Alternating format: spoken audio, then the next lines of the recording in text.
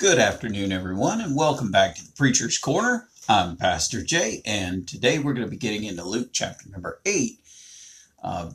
Pretty interesting section of scripture that Luke 8 starts off with, as you would think that it would be seemingly unconnected to the overall events of what was taking place over in chapter 6, chapter 7, but very unique and beautiful in itself. So we're going to talk about these beginning verses 1 through 3 today, and then we're going to get into the parable of the sower.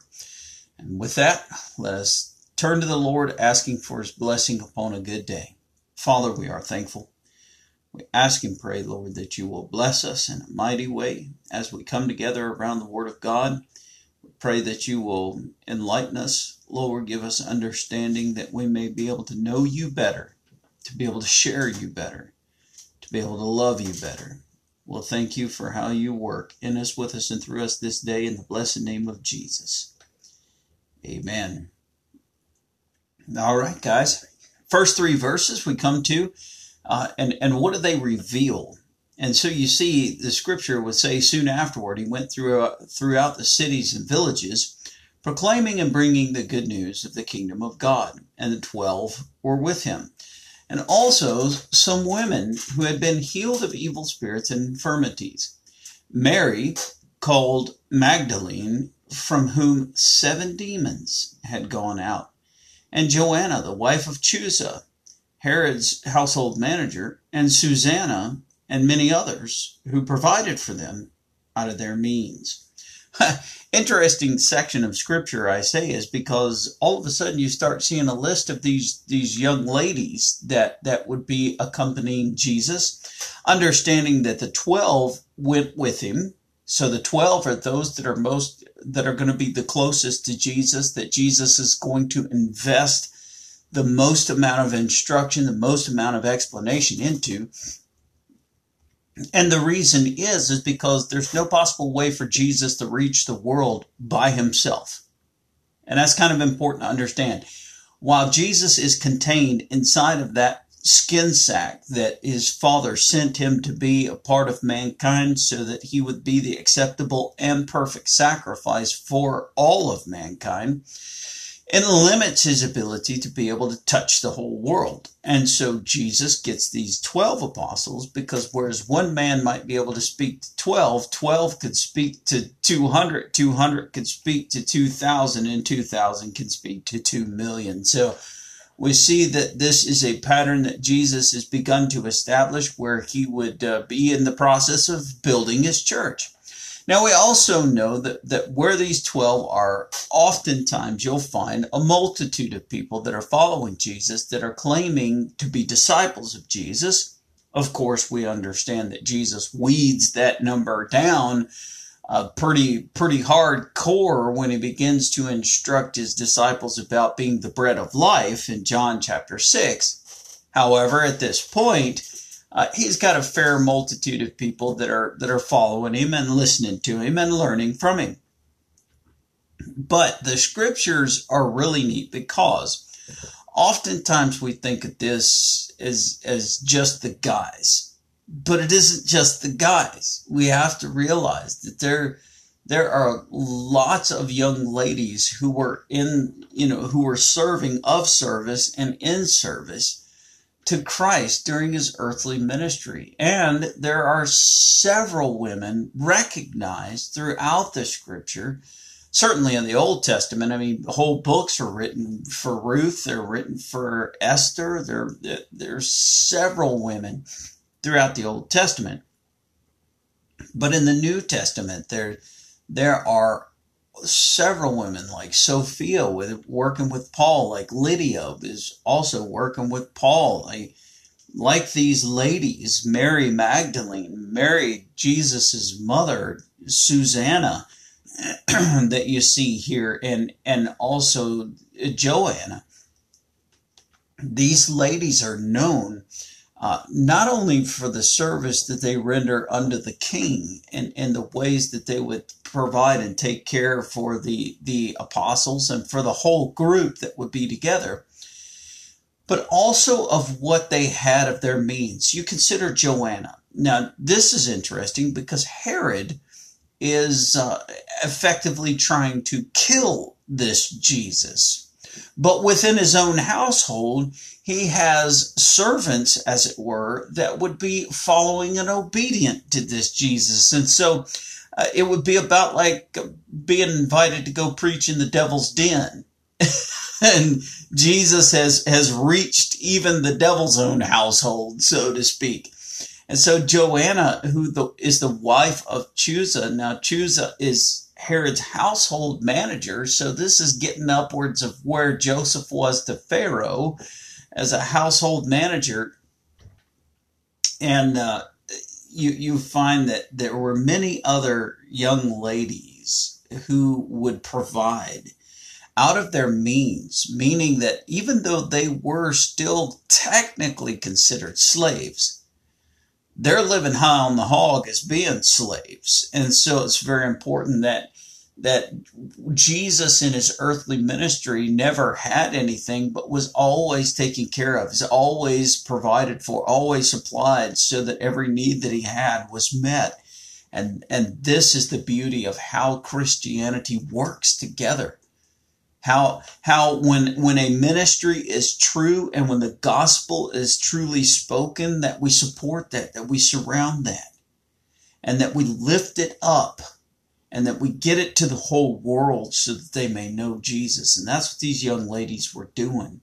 Now, this Mary, called Magdalene, a lot of times people believe that this is a young lady that is from Magdalene or Magdal, which is a location that is in this region that Jesus has been going around and in the cities and villages proclaiming the good news of the kingdom of God. There's no question about it.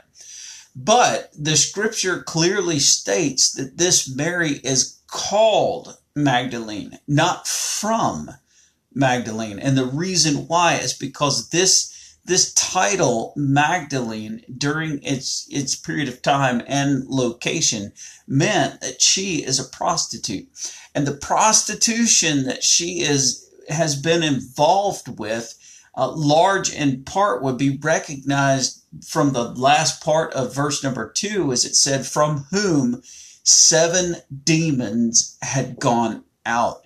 And so we find that this woman of her own dignity would not have been a prostitute, but having been so filled with devils that it was the natural inclination of those evil spirits within her that drew her flesh to prostitution. And I personally think there are a lot of paid escorts, as they're called, or a lot of prostitution that exists out there.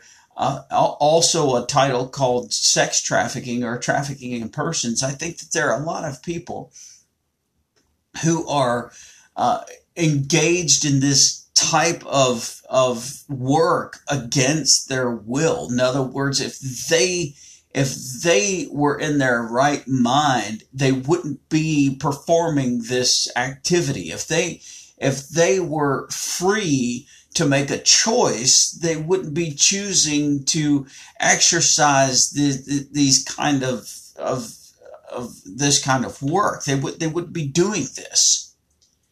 And oftentimes it's revealed, like in verse number 2, there are devils involved that rather kidnap these people and drug them to a point where they become addicts, and then this is the means by which they can get their next fix. Or that's trafficking in persons. A lot of times they snatch somebody and then take them thousands of miles away from their homes and get them addicted to drugs within the first 5 days, and then they just live a life strung out and not knowing really even who they are. Or you have this scenario where you've got the issues of a people that say, well, I don't have any other options. I grew up on the streets. It's the only way I can get food.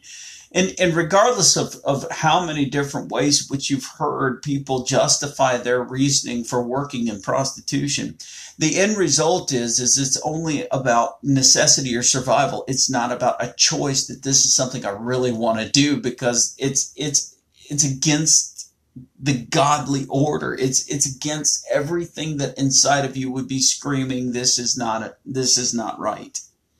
You see, Romans chapter number 2 and verse number 15 says that the law of God is written on every heart. And in that law that is written in our hearts, it will accuse us when we are wrong, and it will excuse us when we've been truthful, when we've been right. And I think that even this Mary that had these demons removed from her, once she was free to make a choice, and once she was in her right mind, she followed Jesus. She gave up that life of prostitution, and that was all it was. And in fact, I believe that this Mary you see in verse number 2 is the same Mary that was being set free just at the end of Luke chapter 7 inside of that Pharisee's house, as she's on her face before Jesus, wiping his feet with her hair and washing them with the tears of her eyes, anointing him with oil and kissing his feet. I think this is the exact same girl. And her sister would be Martha, and her brother would be Lazarus. You'll meet them in the book of John, but in chapter number 11 specifically, when Jesus raises Lazarus from the dead, Mary and Martha are there. And so we come to the parable of the seed and the sower, and I surely love this particular parable because I just ask you, if you have ears to hear, hear. Now, remember what this word means. If you have a heart to understand, so he says, he who has ears to hear, let him hear. Let me rephrase that. He who has a heart to receive my word and understand it, then let him understand. And that's very powerful truth right there, because so many times we could read over the sower and the seed, and we could totally miss the very point of what Jesus is saying in it. So we're gonna look at it today. So beginning in verse number 4, the scripture goes down and he says, and when a great crowd was gathering, and people from town after town came to him, he said in a parable, a sower went out to sow his seed, and he sowed. Some fell along the path and was trampled underfoot, and the birds of the air devoured it.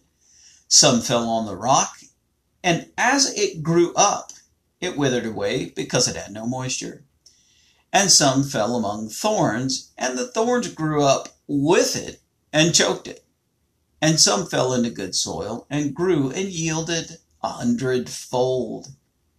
As he said these things, he called out, he who has ears to hear, let him hear.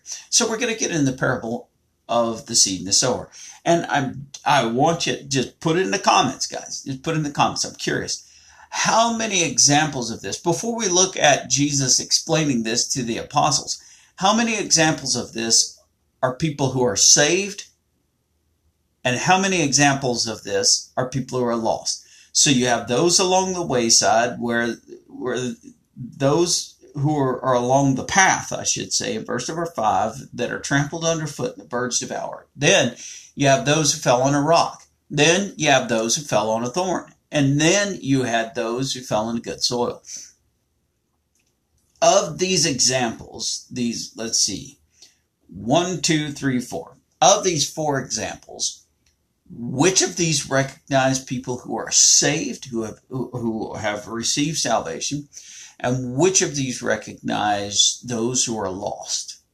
Put it in the comments, guys. I'm very curious about this. And if you're listening on podcast, just think on these things for a moment, and then we will move forward and get Jesus' explanation. The purpose of the parables we discover in verse number 9. Jesus' disciples, they say, what is meant? What does this parable mean? And so Jesus explains to his apostles specifically, but the disciples as well. He said, to you it is given to know the secrets of the kingdom of God. But for others, they are in parables, so that seeing they may not see, and hearing they may not understand. Now, this is very powerful when you consider, because Jesus is speaking to a massive crowd, right? So he speaks in a parable. And the purpose behind that is so that we may be able to glean the understanding from the parable, using something physical or material in nature to describe something spiritual. It's about like what C.S. Lewis did with Narnia. If you read in the opening preface to the book of Narnia, you'll find that C.S. Lewis was writing Narnia as one gigantic allegory to draw you to those things of the faith, to draw you to Christianity. And so all through Narnia, you can see this story play out, but then it references things that you think about, and you're like, oh, well, that was kind of like the crucifixion. Oh, but that was kind of like Samson when he had his hair cut and he lost his strength. Oh, that was kind of like, and that was what it was meant to do, is incite your imagination to the Word of God more than just a fairy tale being played out. And so it's very important that Jesus said, I use these parables. And of course, he's using the seed and the sower because he's in an area of the country where it is more farming based. And so it makes sense to use farming culture as a means to explain what he's trying to say. The people would readily grasp it. They would understand what it was like for seed to be cast onto the rocks, because that area of their crop is going to be weaker than the other areas. He's going to understand what it means for the issues that would take place with the thorns and the weeds growing up with the crop, because they had to deal with that all the time. It isn't like they could just make up some Roundup and go to work. Didn't have it, as far as I know, back in that day. And they would grasp that good soil, because that's what they're most longing for in their fields, to be able to get the best high yield of grain that they can, or whatever they're growing, so that they can make some money for the year. So he speaks to them in this parable of a seed and the sower. And this very well may be very familiar to a lot of folks around here in the Bedford area, where a lot of farming does exist, and a lot of wheat is grown, and different crops, corn, things of that nature. You want the good soil, but you're very familiar with the area around here, and the rocks, the boulders, and the rocky soil. And we have such a humid climate during the summer that weeds are inevitable. You could lay down a whole swath of Roundup, and you're still going to have some weeds growing up around your crop. And so this parable really could speak to you. But remember what I asked: which of these recognize saved people, those who would come to faith, and which of these recognizes lost people who have rejected and turned away from the teaching? And so he says, to you it is given to know the secrets of the kingdom of God, but for others they're in parables, so that seeing they may not see, and hearing they may not understand. Jesus there also in verse 10 connects hearing to understanding, which is pretty important, because that's what we've been saying. But Jesus said it. Hallelujah. Now, verse 11. The parable is this. Okay, now we're getting Jesus' explanation of the parable. So we're going to compare what we thought to Jesus' explanation, so that he can teach us. The seed is the word of God. And so we understand that. Going into this, as soon as we see the parable of the seed and the sower, we fully understand that the seed is the word of God. Now, verse 12, the first category of people that as Jesus would say, and we'll back up and we'll look at this. So we're going to be verse 12, but as Jesus' example would say, in verse number 5, sower went out to sow his seed, and as he sowed, some fell along the path and was trampled underfoot, and the birds of the air devoured it. So we're going to look at that. Jesus' explanation. The ones along the path are those who have heard. In other words, the gospel was shared with them. They have heard. Then the devil comes. So the devil is recognized in the birds.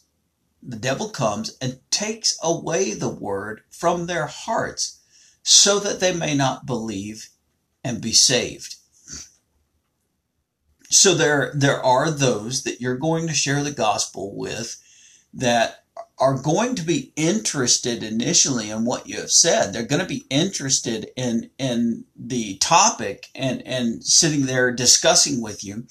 And as you would urge them to come to faith, as you would urge them to receive salvation, they would then put the brakes on and they would say, well, these are things I need to consider. I'm going to need a little more time.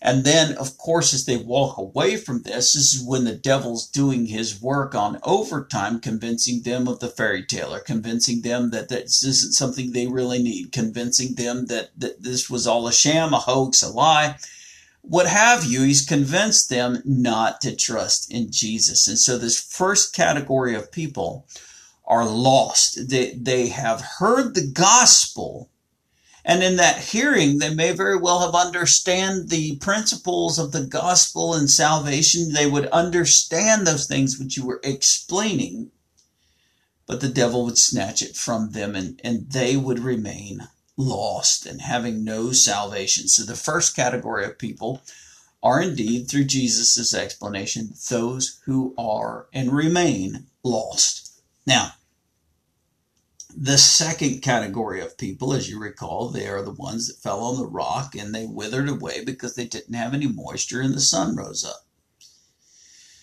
Jesus says, and the ones on the rock are those who, when they hear the word, here's the point, receive it with joy. But these have no root. They believe for a while, and in time of testing, they fall away.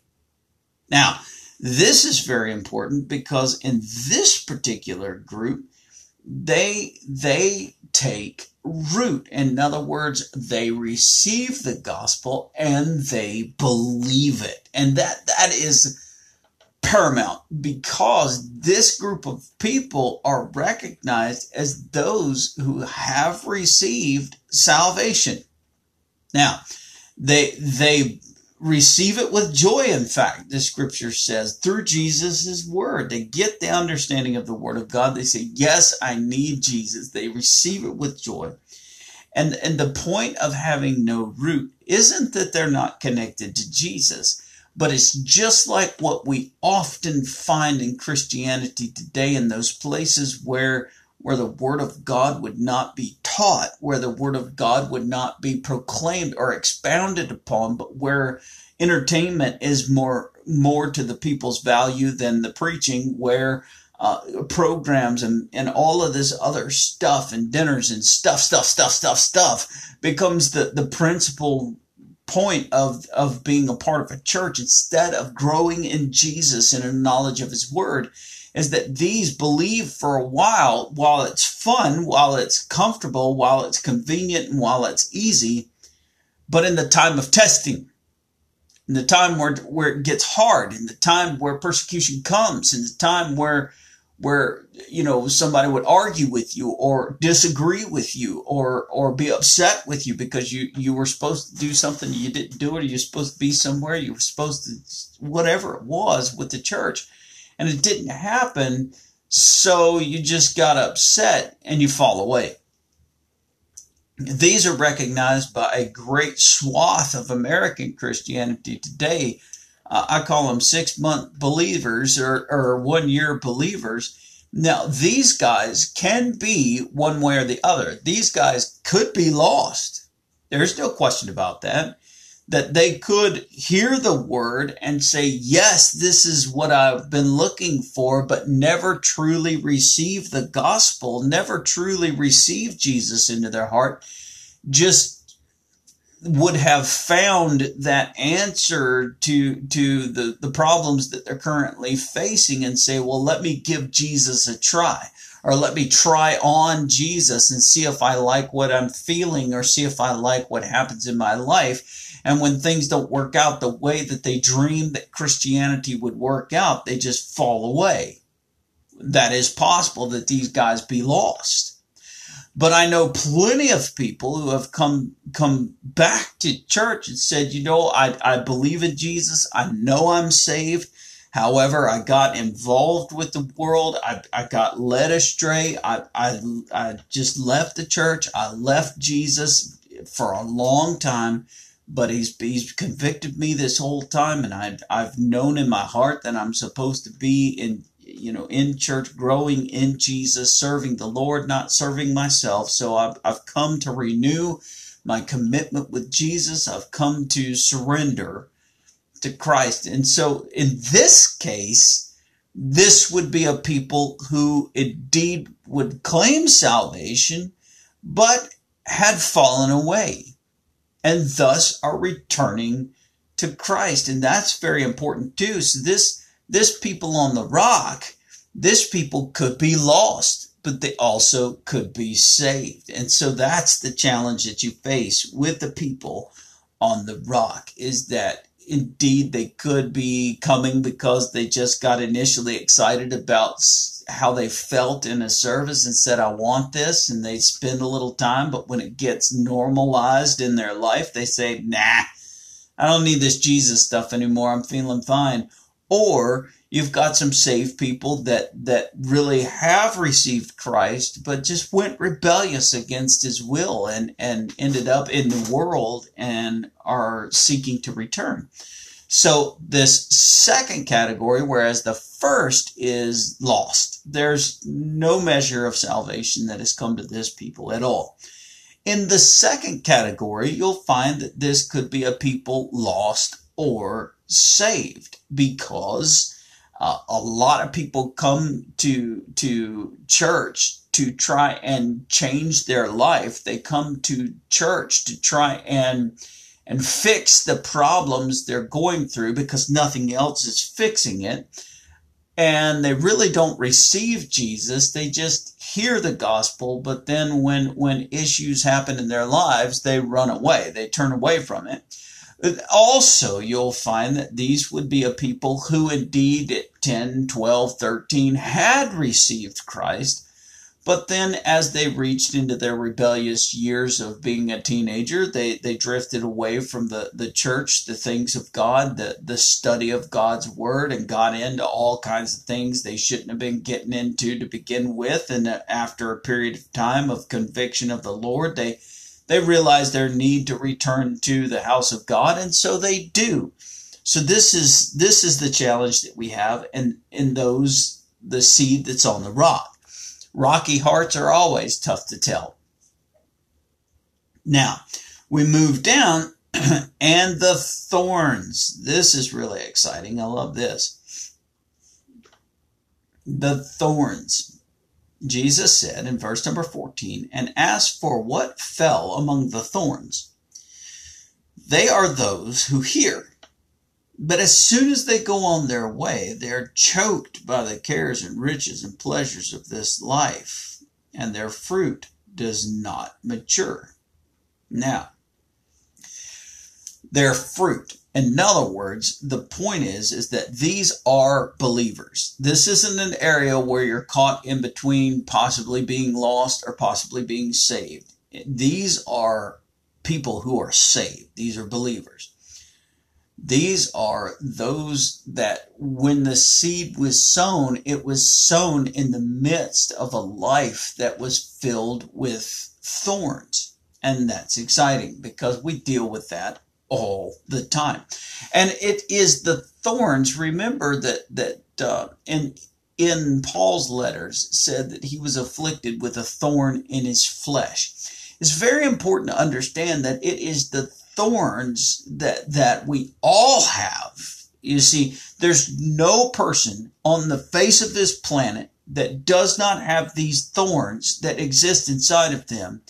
And these thorns will grow up with your walk with God. They grow up with your faith in growing. They grow up alongside of the wheat, in other words. And so, as you grow in the Lord, so grows the thorns that would seek to choke you out. So grows the thorns that would seek to keep you back from being a servant of God. And the way that the Apostle Paul explained this particular section of scripture right here as concerning Romans chapter number 7.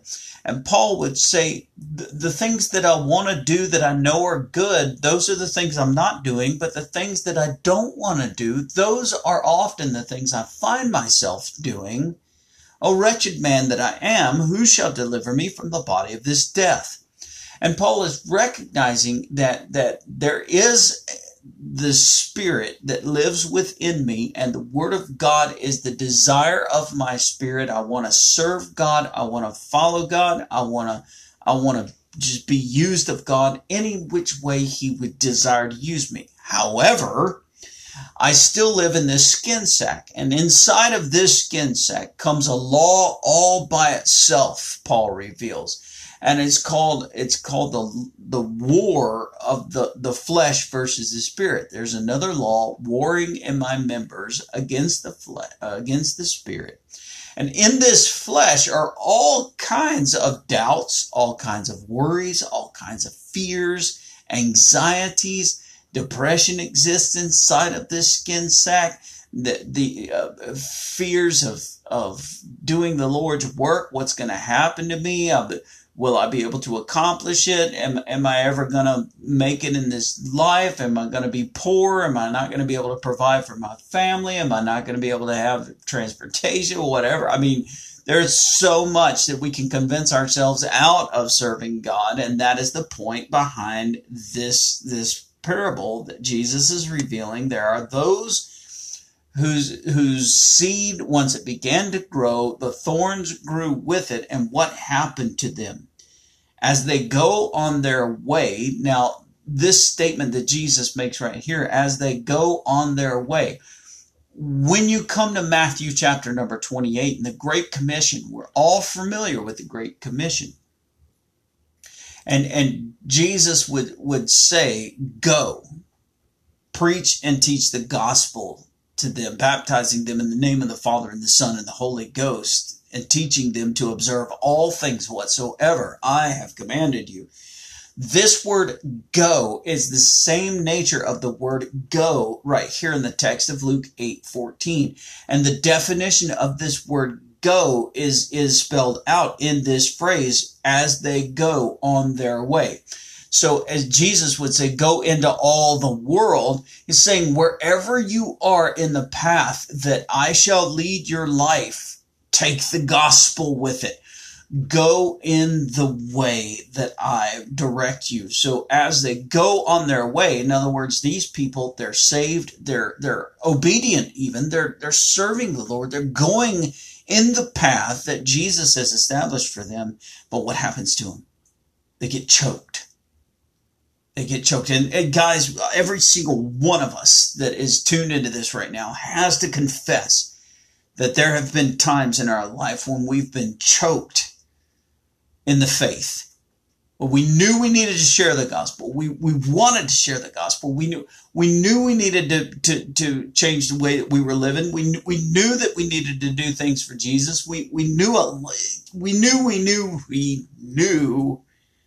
but we were choked. It says they are choked by the cares and riches, by the cares, the worries, the doubts, the fears, by the riches, the pleasure, the comfort, and the notoriety, the riches, and the pleasures, the things we have and the things that we amass and the things we're not willing to give up for the Lord. And so what happens to their fruit? See, these are those that bear fruit. These are those that are connected to the vine and have ability to produce fruit. Hence, they're saved. But it never matures. These fill the halls of churches all over the United States of bench warmers, people who have been coming to church for 40, 60, 30, 20, 10 years, crazy amounts of years, but effectively are never doing anything with the gospel, never doing anything really with the church, but just attending because they're so busy with their own pleasure. They're so busy with their own life, and they're so choked by all of the cares and the worries about all the things that they're into that they give God no consideration except for maybe a Sunday morning, maybe every week. And that's these who fall among the thorns. You want to serve God, weed the garden. It's that simple. There's things you got to give up. There's things you got to be willing to surrender. There's things you got to be willing to let go of and give up. You want to serve God, weed the garden. But then the good soil. So what we have to this point is the first group of people being completely lost. There's nothing there. It just, the devil snatches it out of them. They don't have anything. The second group of people can be saved. They can be. They just don't have any connection, real solid connection, or don't work on a solid connection to Christ. But they could also be lost, never having a solid connection. In other words, it took root. They believed that this is what they needed. They believed that this is where they needed to be. But after a period of time where everything worked out and everything starts feeling better and you don't really need Jesus anymore, you're gone. You fall away. Use him like a Jesus in the Bible sort of thing, a genie in the bottle. And a lot of people that claim to be Christian live this rocky soil kind of life where they're in church for a while and then everything's okay, and then they leave church because they can go back to the normalcy of their sin. And then it gets them in trouble again, and they're back in church and they're praying and they're asking and they're living, and then everything balances out and they leave church again. And so, yeah, this is that rocky soil. But then the third group of people we discovered is just those who really are just genuinely saved, but they just got so much in their life that there's too many challenges. What would be said by the author of Hebrews in chapter number 12, lay aside the sin and the weights that easily beset you, and follow after the author and finisher of your faith. And that it's very important to realize that there are so many ways in which we can be beset from the service of God because of those cares and doubts and worries and fears, and how that we also can be beset from serving God because of the pleasures we don't want to give up, and the things that we don't want to let go of, the sin that does so easily beset us. And thus we come to the good soil. And praise God, I hope you guys find yourself in some good soil today. And the good soil are those who, when they heard the word of God, they hold it fast. Hold fast. They received the word of God. They believed it. They apply it to their heart. These are those within the last group that we had, no application. The group before that, if they were saved, no application. But this group, application. They apply what they receive and allow with open heart Jesus to make those changes necessary for them to be servants of God. And so it says that this good soil, those who, hearing the word of God, hold it fast in an honest and good heart and bear fruit with patience. Now, this is also another very important point that the Southern Baptists have totally lost sight of as concerning the 80s and the 90s, is bearing fruit with patience. In other words, people aren't just going to get saved every week because you spoke. People aren't going to get saved every week just because you want them to, or because you need them to, so that you can have higher numbers of people than the church down the road, so that you can be seen in a better light. People aren't going to be saved just because you came up with the newest method of evangelism and because you ask people tough questions that they don't know how to respond to. You think you got them, and then you lead them through this Romans road, and then ask them to pray a prayer with you, and then congratulate them, and they walk away wondering who in the world you were and not caring about what you just finished saying.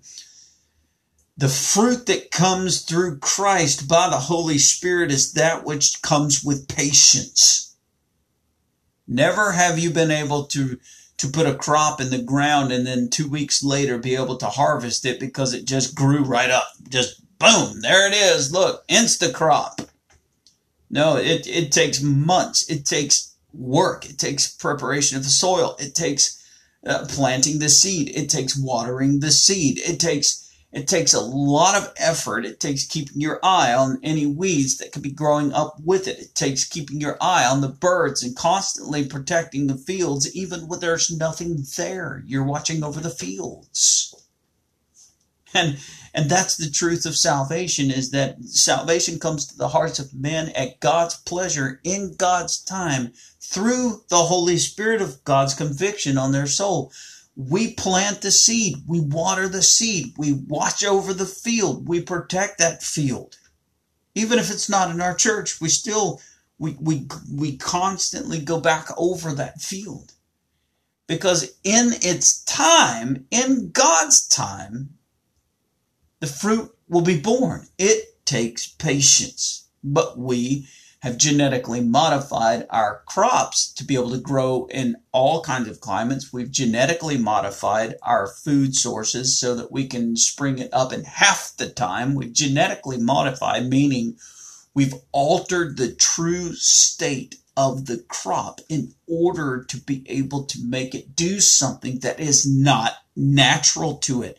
And the same thing is true with our way of evangelism apart from God. We have altered the truth of God's word. We are trying to speed up the process so that we can feel better about ourselves, and so that we can increase the crop, but it won't be a natural crop. It won't be a people truly saved unto grace. It will be a people who are falsely saved at best through the rocky soil, so to speak, because we've just worked so hard and pushed so hard that we brought in this thing called easy believism, where you just got to believe. You just got to follow. And that's not true. So guys, we'll get into the lamp under the jar and the statement that Jesus makes possibly tomorrow. Really exciting stuff from 16 down to, I suppose, 21, maybe even to Jesus calming a storm like we saw in Mark. But we get some more detail from it when we do this in Luke. So I pray that the parable of the seed and the sower was a blessing to you today. I pray that it was really cool to discover the young ladies that were of service to the King, as well as those apostles and the multitudes that you'll find following. It's really exciting to see that Jesus and the Word of God specifically mentions women on a regular basis, because they're valuable. Praise God. You know, oftentimes we think that this is a thing where it's just men. It's just men, but that's not the case, man. It takes both. It takes us both. That's why God created woman from man. It takes us both to be able to accomplish the work of the Lord in this world. So praise God for that. I hope that this has been a blessing to you. Father, we thank you, and we ask that you will watch over us the rest of this evening, that you will give us consideration of what was given to us and taught. And we pray that you'll bless us by the word of God, that we may be a prepared people to serve you.